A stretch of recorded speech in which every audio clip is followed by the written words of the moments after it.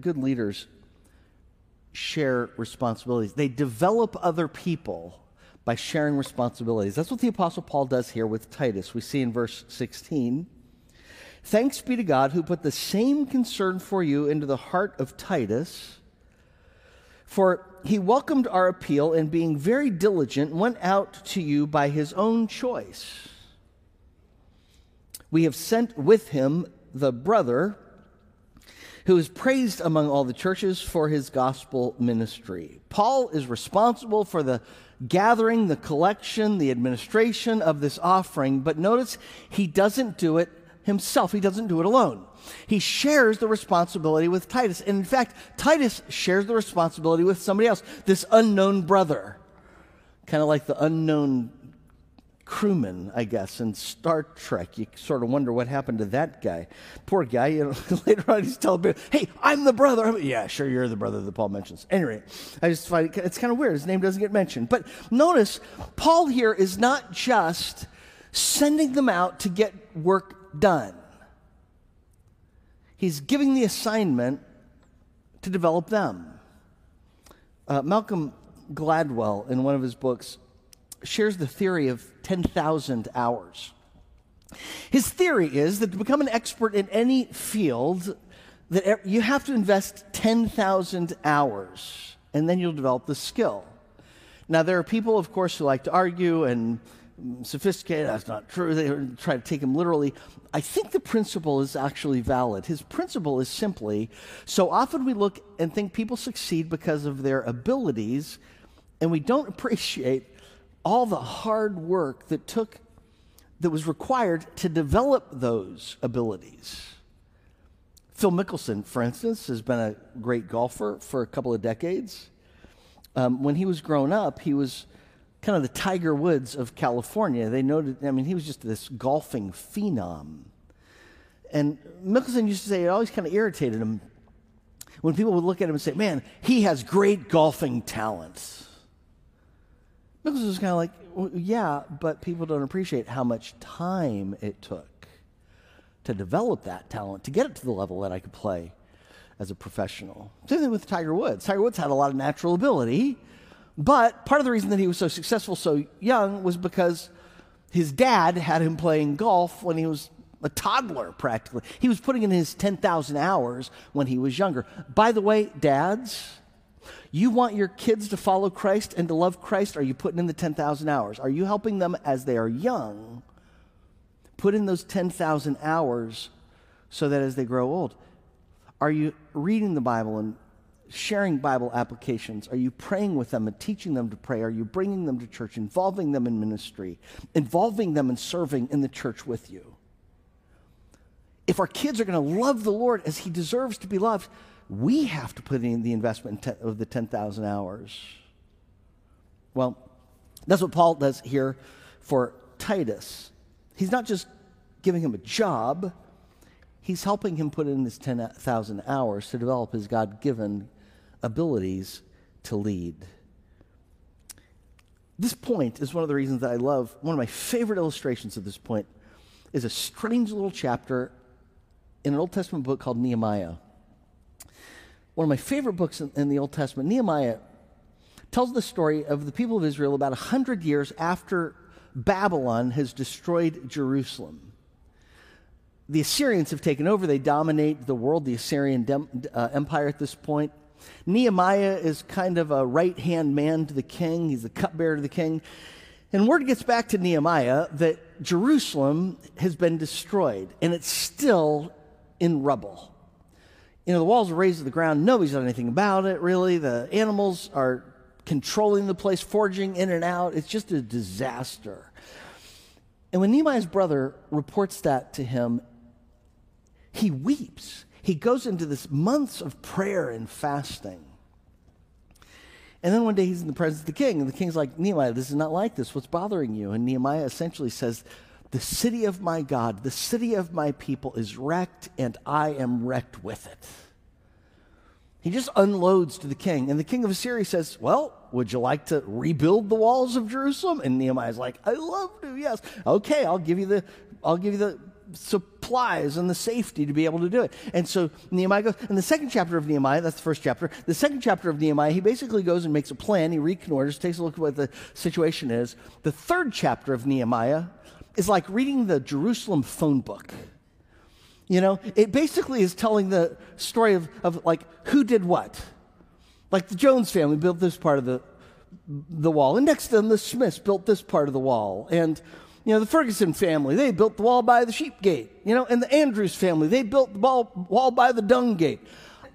I always wondered, what kind of bad thing does the family do that gets assigned the dung gate? Give me the flower gate, please, but not the dung gate. Anyway. And so I love to ask the question when you read the third chapter of the book of Nehemiah, why is that in there? Why waste precious parchment and ink writing a list of people's names and the work that they're doing? It's not like reading Proverbs where there's lots of wisdom. I think wisdom that's obvious. I think that there are many reasons, but none more important than this. Without the third chapter of Nehemiah, you would think that Nehemiah's purpose was to rebuild the walls of Jerusalem. In fact, that's what people often say. But Nehemiah's purpose was not to build walls, it was to build the people of Jerusalem. God uses the building of the walls of Jerusalem to rebuild his people. You can just imagine the sense of purpose the people have, that God is using them to rebuild his city. The sense of encouragement that they have as they look to God and he gives them strength. The sense of closeness to God they feel as they pray and God protects them. The sense of reward that they have. Can you imagine a couple of generations later, their kids and grandkids are looking back and saying, our parents did that part of the wall. Our family did that part of the wall. Our family did that part of the wall. When God gives us gifts, when God calls us to serve in the church, it's not because he's wanting to build the church primarily. It's because he's wanting to build you. And he builds you as you receive his responsibilities and do his work. That is why everybody needs to have a Titus. If you lead a small group, that's great. If you are serving in children's ministry or with teens or men's ministry or women's ministry or outreach to the homeless, that is all wonderful. Who's your Titus? You don't just exist to do the work. You exist to build a Titus, to share responsibilities so more people can experience God. We're not building the walls of Jerusalem. We are still building the people of Jerusalem. Now, immediately I hear the pushback. Brett, you're telling me that I just don't do the service work? I'm supposed to disciple somebody as I'm serving beside me? Well, yeah, and I know it's hard. I think it's hard for several reasons, not the least of which it is going to be hard for you to do this if you have a control issue, if you're a perfectionist, if you have a problem with pride. Dads, it's really hard to teach your kids responsibility around the house if you got control issues. You could garden better than they do. You could mow the lawn better than they do. Moms, that you could make the beds better than they do and clean the rooms better than they do. And if you ask them to clean the table, they're going to break some dishes. And that they're not going to get enough dishes in the dishwasher like you can. If you're a perfectionist, you're going to have a hard time. You're also going to have a hard time if you're proud. Because if you share responsibilities with other people, you're not going to get the credit. Can you imagine what it was like for Paul? First of all, Paul had to release control. What if he assigns this to Titus, and Titus doesn't bring in as much money as Paul would have? What if Titus doesn't do as good of a job? But what if Titus does a great job? What are people going to say? They're not going to say, oh, Paul, he's a real good leader. No, they're going to say, Titus, man, he's a good leader. Well, he did a great job, didn't he? One of the things I like to do is to develop preachers and share responsibilities. But it's humbling sometimes. Many years ago, I preached a sermon on stewardship, and I used an illustration that I borrowed from a friend.